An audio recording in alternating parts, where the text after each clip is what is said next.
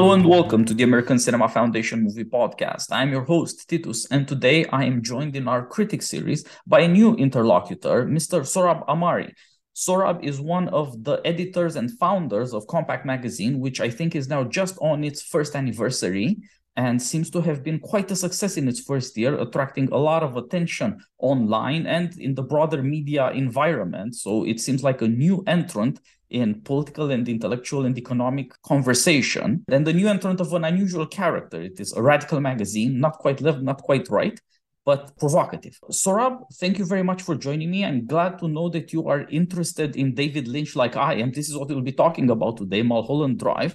But before we get to Lynch and the movie, please introduce yourself for our audience since it's your first time to the podcast. Well, thank you for having me. My name is Sohrab Ahmari. The main hat that I wear is one of the founders and editors of this new magazine, Compact. The name suggests alliance or a coming together. Specifically, we publish writers of the left and right and try to break past some of the stale barriers between the two that have become less and less important as events have developed in the United States and around the world. The categories left and right have become more unstable, and that's made it kind of interesting intellectually. And so that's who we are. People can find us at compactmag.com. I'm also an author of several books, most recently a book titled The Unbroken Thread, in which I make a case for tradition broadly understood. And I have one coming out in August titled Tyranny Incorporated, which is about how we Americans are subject to coercion in the private economy in our lives as workers and consumers. We're used to thinking of coercion as something that government does or only government does. But the problem since the industrial age is that we're also subject to government-backed coercion in the private economy. So that'll be out in August if you want to check it out. And Mulholland Drive might be my favorite movie of all time, so I'm really delighted to join you to discuss it. I was aware you liked Mulholland Drive from online chats between friends, Twitter stuff, threads, somehow it came up. That's why your name was associated with this movie in my mind. And when I started thinking about it recently again, I thought, who could I invite to the podcast to talk about this? And your name, as I said, was the first thing that came in my mind. And I'm very happy to have you here. I was not aware you love it that much. This is going to make for a good conversation. It's one of the things I look forward to, people making the case passionately, and that means for things they love primarily, since you have to first love something to really pay attention, to see it properly. And the movie itself, I think, makes that point to an extent. It was a very troubled production. David Lynch first made a long 90-minute pilot for ABC back in 1999, and it was just canceled. And later, everything associated with it was destroyed. But then he got more money from a French studio, and that's how he managed to turn it into a movie once he got past the miserable failure the first time around and thought about the story all over again. And I think the reception was mixed. Mulholland Drive opened in Cannes in 2001 to great applause. David Lynch won the Best Director prize there. He even got an Oscar nomination, although, of course, he's never won a competitive Oscar. He's not the kind of director the Academy likes. His movies often do not make money. But everybody who has seen them somehow realizes that he's one of the important directors, maybe a master.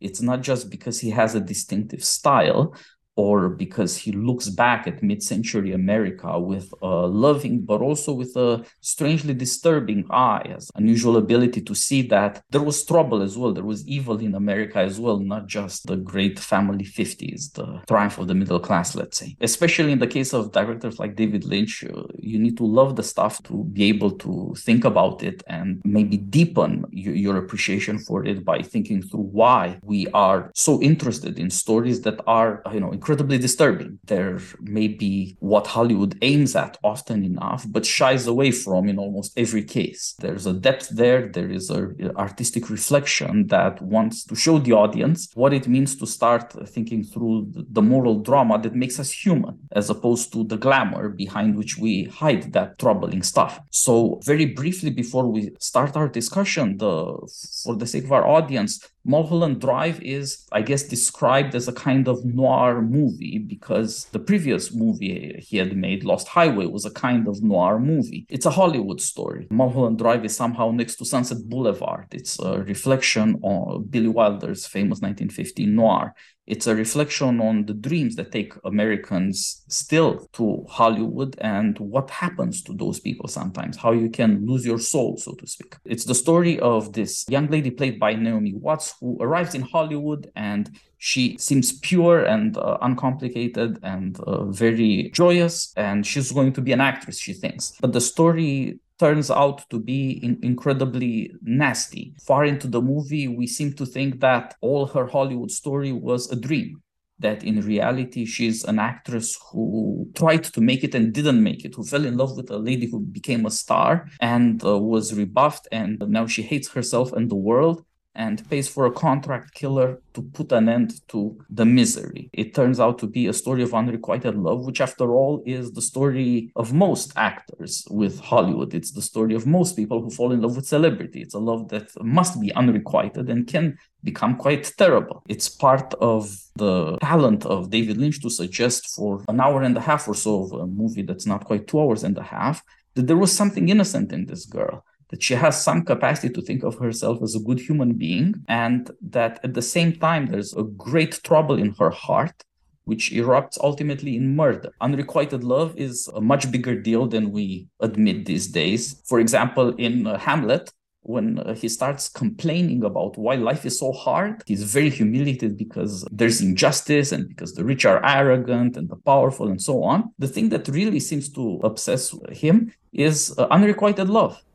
In a way, it's the most humiliated thing because it's the thing that goes deepest in the heart. And this is what's happening in this story as well. Lynch somehow spins it into an existential story. Maybe it's because Hollywood doesn't just offer us pleasant stories, but it offers us a vision of American morality. And maybe we shouldn't believe in that. Well, that's my preliminary series of observations and thoughts. And now, Sohrab, since I would not dare to go as far as you daringly have gone, this is your favorite movie. Tell us, how did you fall in love with the movie, first of all, and how do you think about it? Well, I encountered Mulholland Drive when I was basically when it came out. I watched it when it came out. I happened to have only immigrated to the United States recently, so I immigrated to the US in 1998.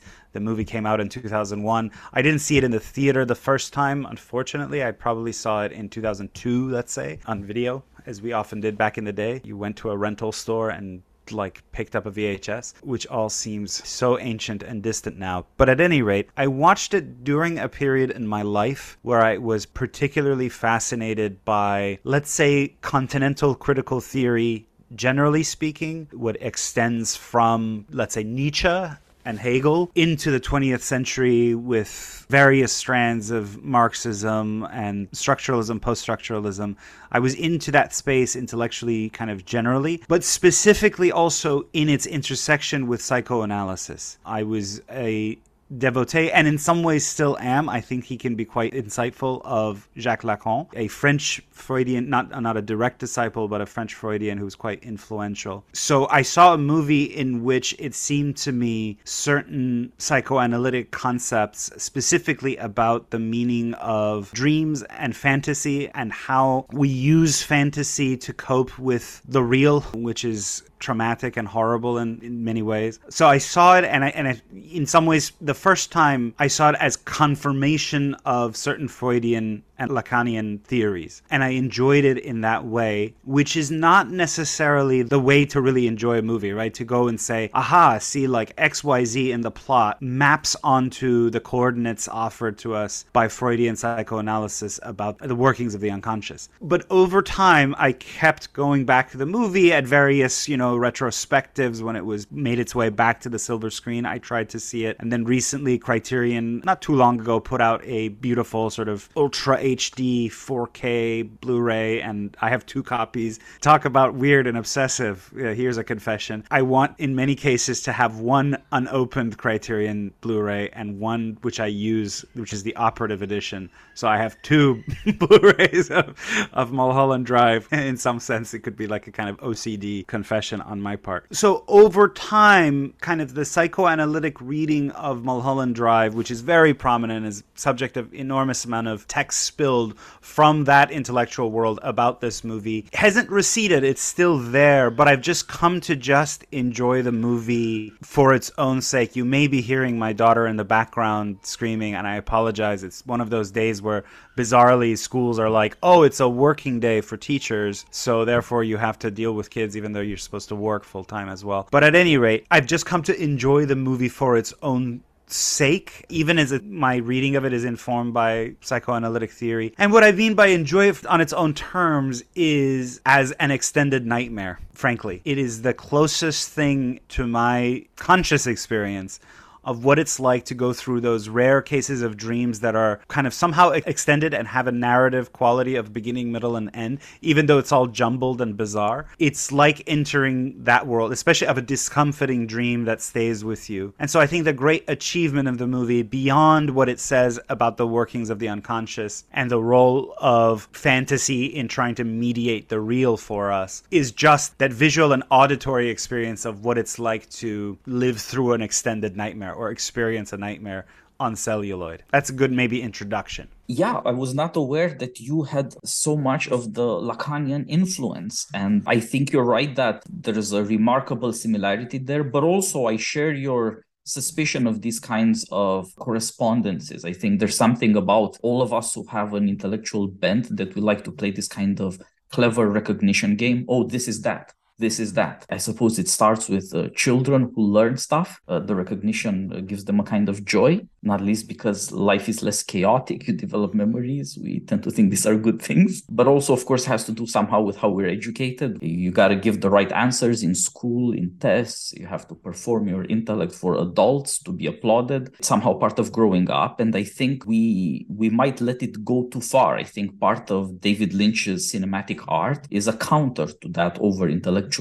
And I'm with you on this. The spellbinding character of the movie is maybe the only way to put you, to the extent possible, in the position of the character. You feel to some extent trapped. You have to follow along with this story that for a while is quite sweet, with just disturbing notes, but then the disturbing notes get longer and you can't forget about the weird images, and you know that somehow something is coming that will put an end to things. Will that explain what's going on? I don't know about that. So I think you're right. There is a lot of the apprehension that we feel in dreams in the movie, and that's on the one hand, as I was saying, a kind of defense mechanism. If theory is that good, if psychoanalysis is that good, or what have you, then we don't need art anymore. We don't need poetry. We don't need visual poetry. We can just take another course in college or do something like that. So I understand, I think, why poets and writers try to defend themselves against this over-intellectualism, against this over-theorizing. But I think, on the other hand, part of their defense is, if you will, offense. It's forcing us to put ourselves in the situation of a character who feels that life is maybe over and she can't understand how did it all go so badly wrong. She feels trapped in a situation that she doesn't understand and therefore doesn't realize where it might lead. So this is not, I think, rare in the movies of the masters. They somehow try to give you, through art, something correlative to the experience of the character so that you take it seriously, that you take it personally, at least. It's not necessarily the same thing, but maybe it's the beginning point. I remember when I saw this movie when I came out of college, I think, so a few years after it came out. And the first, I was to an extent repelled. It seemed manipulative, so to speak. Maybe that's because I saw in college a lot, in high school, a lot of old Hollywood movies, which I dearly love. And at the time I thought David Lynch is somehow making fun of 40s or 50s Hollywood, and this is really not okay. But also because I wasn't aware of where he was going with this, because I was not at all willing to put myself in this lady's position. It took me some time to change my mind about this movie and to realize that maybe I should start where David Lynch wants me to start, look at it in the way he presented it, not in the way I expected it. And then I thought, I think there's something to my intuition about the problems with old Hollywood glamour, but it's a much more complex picture. Over the years, I've come to think that David Lynch liked the mid-century America in which he was born, the stuff that you always see from Twin Peaks and Blue Velvet onward. He really saw in that earnestness, in that innocence of America, something really good. And I think he also saw something there about both American character and what the cinematic audience is like. There's a kind of innocence when you sit down to watch a movie. I'm a film critic, but I still try to look at movies that way, to enjoy the story, to go along with what's amusing and amazing in it, and not try to criticize it, so to speak. And let instead the drama come out of the story itself. And I think with Mulholland Drive, just watching it again today, preparing for this conversation, the opening montage where there's all these 40s kids jitterbugging, it's much weirder than it had seemed to me before. Very good opening sequence, but there's something odd about that dance itself. Very energetic, boys and girls doing these acrobatic moves. And we tend to think of it as joyous, I think, nowadays, because there's something nostalgic about the 40s. But there's also something very strange in that energy. It can look like a struggle. It can look maybe a bit disturbing or ugly.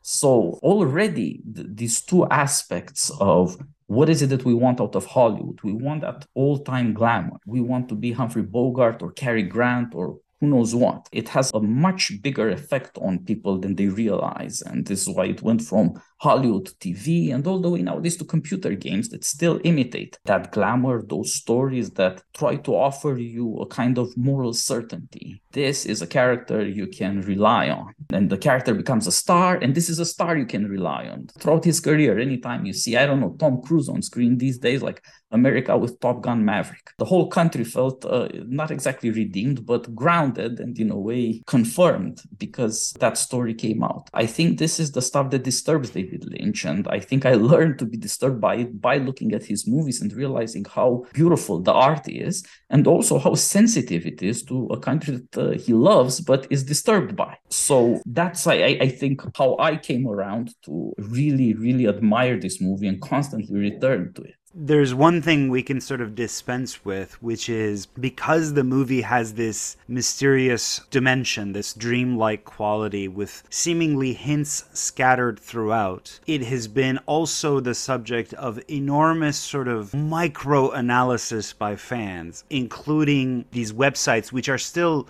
fascinating because they're like early 2000s websites and they're kept in that same shape. You know, if you can remember what the web looked like in the early 2000s, very simple with like Times New Roman font, and they are explorations of the mysteries of Mulholland Drive and numerous intricate theories of what the movie really means.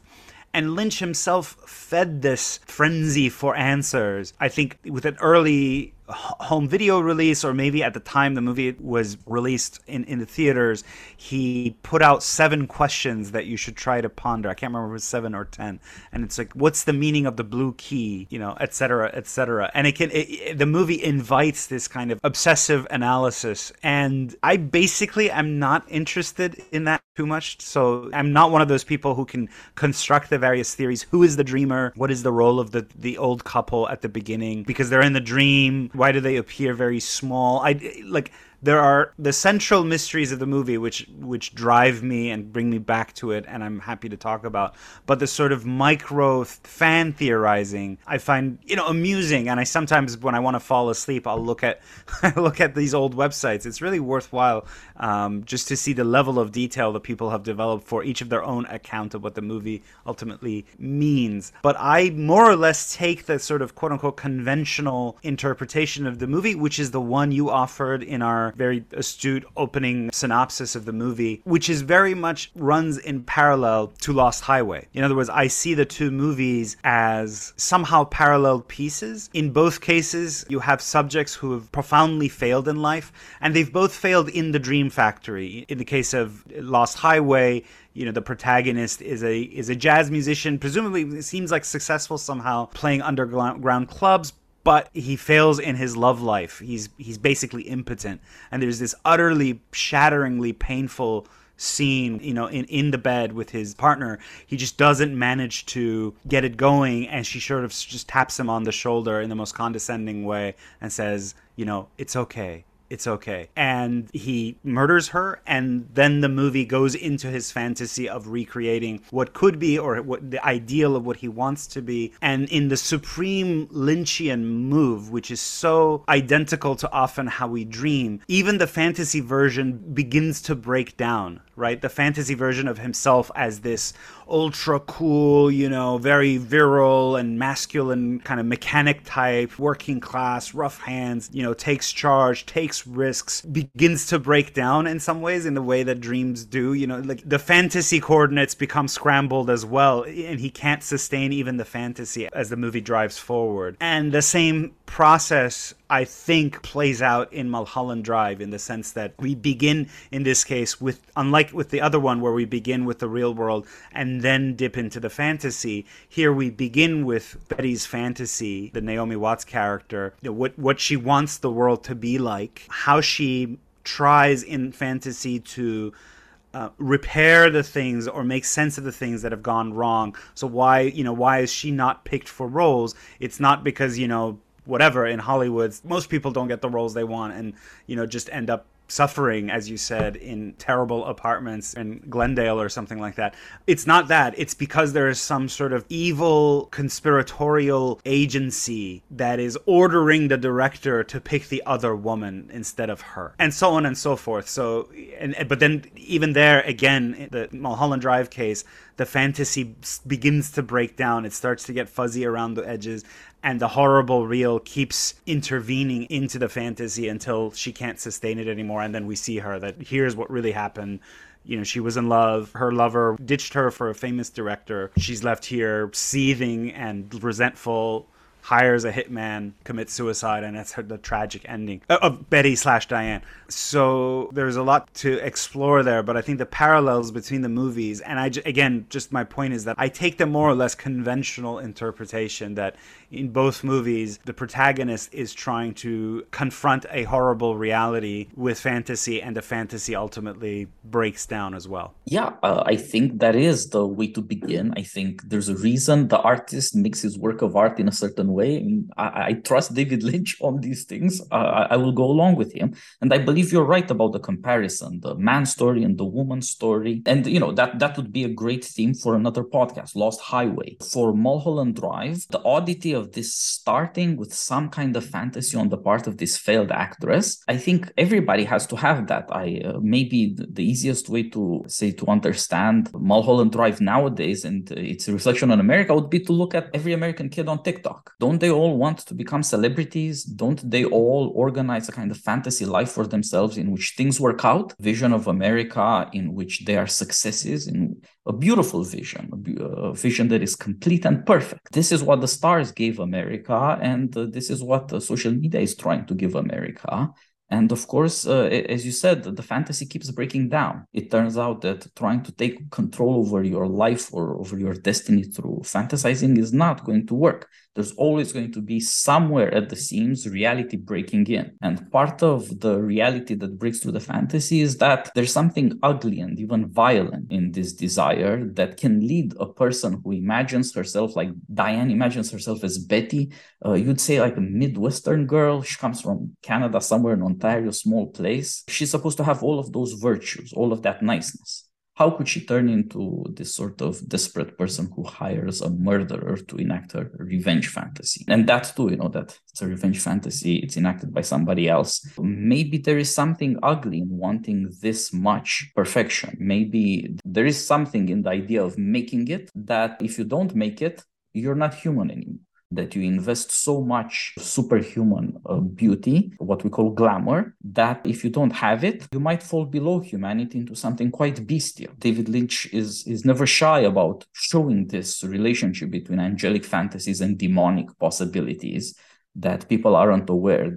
I think it's only by starting from this fantasy where she's such a nice girl and she might make it, but then no, the mob and all of these conspiracies are getting in the way, she's not going to make it. Only by starting with that desire and that possibility is it even possible to understand. How could this happen? And so I think what people call surrealism in David Lynch is just saying, no, this is really what happens to the human soul. This is really what happens in people's lives. But when you show it to somebody, they don't believe you. They say it's surreal. They say, oh my God, his imagination is so inscrutable. It's not that inscrutable if you look into the hearts of human beings and what troubles us. People do get angry and get murderous thoughts. People do think of themselves as perfect and therefore wrong. And also, they think of themselves as nothing. You love somebody, they don't love you back. You might feel that you're nothing. These things happen. It's just very, very hard to talk about them, and harder still to make artistic statements or visions presented to an audience that people will take seriously, that people will admit, yeah, somehow this speaks to things in my heart. It speaks to things in my life that I maybe don't talk about much or don't consider seriously, but maybe I should consider them. And that's how I felt when I came to believe that I understand something about this movie. Now I know why it speaks to me, and in a way why I rejected it at first, but then grew to admire it so much. What you're saying is that Lynch is a moralist. He is not merely surreal for surrealism's sake, but rather the sort of surreal, grotesque images have a hard core of moral insight. I think that's exactly right. And again, I won't go into his other movies, but we see the same pattern replicated in Blue Velvet, for example. The moralism is what I mean. But, there's also, like I said, there's just the sheer capacity to translate dreamlike images into visual form, into moving images. And so for me, for example, there are just bits and pieces of Mulholland Drive that I can never put out of my mind. And I say that with great reverence for Mr. Lynch. There are a few, in Mulholland Drive, there's the infamous scene of, no need to go into the details, of one of the side characters who happens to be at this diner in the real world version of Diane, but shows up in a sort of distorted form in the dream version. And in the dream version, he recounts this persistent nightmare that he has. So it's a sort of nightmare being recounted within a larger nightmare. And he says, there's this guy behind this diner who's absolutely terrifying me. And he recounts the dream in great detail, and the anxiety builds in part because of the sort of low hum of the synthetic music in the background which pervades the movie as a whole. And as he describes his nightmare, you as the viewer, your anxiety sort of increases in tandem, ratchets up. And then his friend says, let's go out. Let's see where this, this bogeyman of yours is. Your expectation is built to say, hey, see, there was nothing there. You were being silly. It was just the dream. And then the creature actually comes out.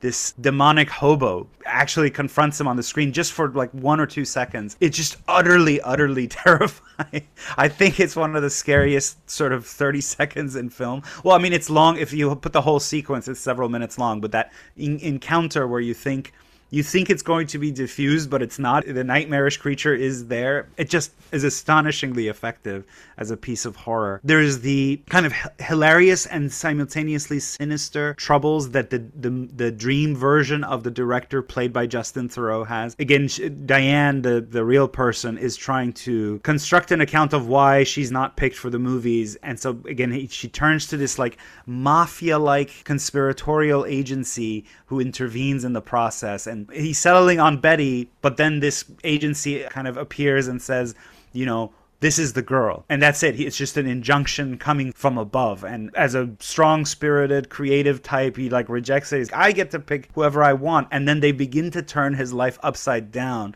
to punish him for his refusal to go along. His life utterly becomes a hell.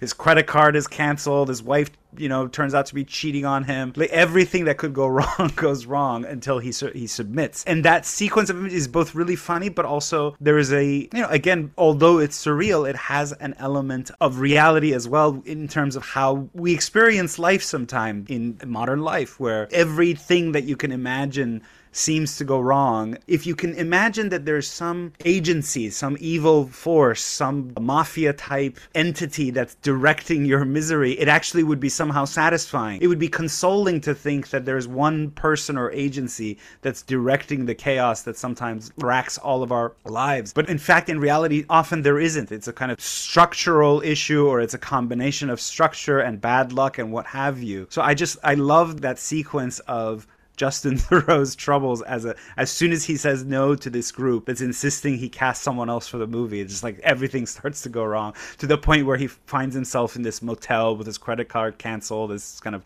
roach motel. It's genius. Just the combination of image and sound itself is indelibly carved in my mind. Yeah, I think you're right. There is something about the director situation that is the funniest part of the movie, but you also see to what extent it's played straight. And you see, because, yeah, if it happened to me, I would believe it. I would be miserable about it and trying, like so many people, to form a conspiracy theory that at least consoles me, because, as you say, it shows there's order out there and that the order makes sense from my perspective. I am important somehow. I am important enough to be oppressed. I am not important enough to be oppressed. Let me tell you this much. But I guess it would be nice to think so. It's hard being a nobody from a certain point of view. And maybe the whole movement from there's an actor trying to make it to here's a director who's oppressed by the system shows also how Hollywood is somehow breaking down. The fantasy of the fantasy machine itself doesn't work that well. For there to be it girls, she's the girl. There has to be some system picking them. Of course, then there are troubles concerning that system. That's part, as you're saying, of how the fantasy breaks down, how even to imagine it, you have to imagine more and more control, more and more things turning a certain way, fixing a certain way, and that's not ultimately sustainable. Now, this is not to say that there's not a lot of shady stuff happening in Hollywood now or in the 40s or any time in between. Of course there is. It's true that one reason people are so angry about conspiracy theories is that there are so many conspiracies. But that's not to say that a given person is caught in the crosshairs. That's a strange fantasy of self-importance that I think, again, shows why directors might turn to image making and to dreams to speak of existential and moral issues. Somehow fantasy has largely replaced morality in our public discourse. People will always talk about their image or the optics or what have you, but they almost never talk about judgment or character. Those are, 19th, maybe 20th century concerns. The language isn't even there anymore. So the art also has to show that. We are image makers to a much greater extent than we used to be. And the fact that we are self-conscious, that we are trying to craft our images on social media or what have you, does not mean we are any wiser. This new degree of sophistication might be a new degree of deception. It might be the opposite of wisdom. It might be further self-deception because we think we are in control of the images and the image making and therefore of how other people might react to us and might make us succeed. It might work no better for the audience of the movie, so to speak, than it does for the protagonist of the movie. I deeply, seriously think that Mulholland Drive is intended as a warning to people. It's a warning both about how you can deceive yourself, that your motives are that pure, and about the corruption that follows from the desire for glamour. Glamour is deadly. It's so beautiful, it cannot be true. It's so beautiful, it cannot be good for you. It's going too far. And about the other scene you mentioned, the first scene in the Winky's diner where these two friends meet, one of them is very scared. The other one says, no, let's go check it out. We'll dispel it. That you could say in a way is bravery, and in a way you could say is enlightenment. Knowledge is good for you. Just find out the truth. But it also reproduces, of course, what's happening with Betty. Her fantasy is that she finds a scared person and she tells the scared person, no, let's go check it out. Let's go find out who is in that apartment, who is in that bungalow, who is hidden there. What is the mystery of Diane Selwyn? It might not be good for you. It might not be enough to have that desire to know. You might need another kind of self-knowledge. You might need to be able to look at yourself honestly before you can face some of these things that can crush your spirit. Both of those are really good points. On the first one, the tyranny, let's say, of glamour or the tyranny of images. Arguably, you could think of Lynch and Mulholland Drive as quite prophetic about the social media age, because of course the late 90s and early 2000s when he made the movie, of course we were already living in a highly mediatized experience, right? Cable TV, the nascent internet, etc. But in post-Web 2.0 age, the age of YouTube, TikTok, Twitter, and the like, the tyranny of images has been hyper accelerated, has massively expanded its grip on all of us. And you're precisely right that in the world of images, right or wrong, truth or false, take second place or to take a back seat to good or bad images, or effective or ineffective images, glamorous or unglamorous images. Think of the tens of millions of makeup influencers, from professional ones who make millions of dollars to just sort of ordinary ones who are constantly creating these stories of themselves, these little videos of themselves applying makeup, right? It's a whole, it's an enormous industry. And of course, the sort of the L'Oreal and the Sephora, all these sort of manufacturers and retailers of makeup take advantage of that. But there is something sinister about that. There's something sinister about the idea of, tens of millions of billions possibly of women worldwide constantly barraged with this sort of makeup ideal. In that world of pure images, of mediatized glamour, truth and false, right and wrong become much less legible as categories. And so in this sense, he was prophetic. And then the second point you made was also, I hadn't thought about that. This is the lovely thing about Mulholland Drive and David Lynch more generally, is that it constantly invites these little insights and iterations on insights that build on each other of, let's go see, let's go look may not be a healthy injunction. You may not be prepared to go see what's there. That's a really good point. I don't have much to add to it other than to adopt it as my own the next time I talk about the movie. But please do. I didn't think about it before you brought the scene up, but something about what you were saying made me think, this really is the place where you see the whole drama of the movie. Just look at that one scene again. And that's partly why we do the podcast. These conversations, I think, stir insight. You hear somebody thinking about something and you want to think along with them. And it somehow reproduces part of what it's like to see the movie. You're following along with something in the hope that this all somehow adds up. You have a glimpse or a suspicion that maybe something that really matters is going on here, but I just don't know what it is yet, but I'm trying to work my way towards it. And that aspect of the work of art, I think, is what encourages the audience. I agree with you that there is something crazy about the people who try to turn everything into a puzzle and fix it. I think I understand what they're doing because, again, like the conspiracy theory, it's a way of making sense of things, but it's also a way of taking it out of yourself. You don't have to relate it to human experiences. You don't have to think about your own heart or things that happen to your friends or family or things that you're aware of from work or school or church or a community where you'd have to take the human being seriously.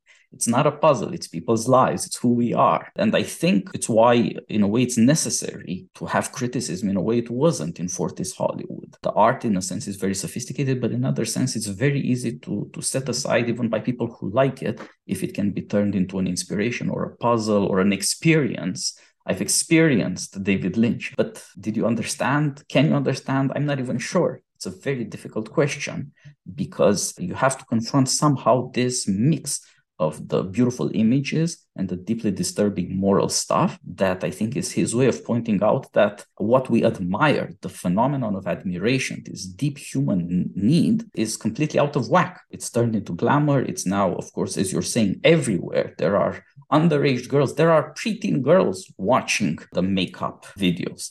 I think it's a lot bigger part of moral education than people realize, because when 9-year-old girls look at this stuff, it's not just the beautiful images. They look at it because it's older girls and their attitudes, and they imitate that. The makeup is the least part of it in a way. I mean, if we could pay that as a tax, can we pay untold billions of dollars, but then they leave our kids alone? It would be worth paying, but of course it's impossible.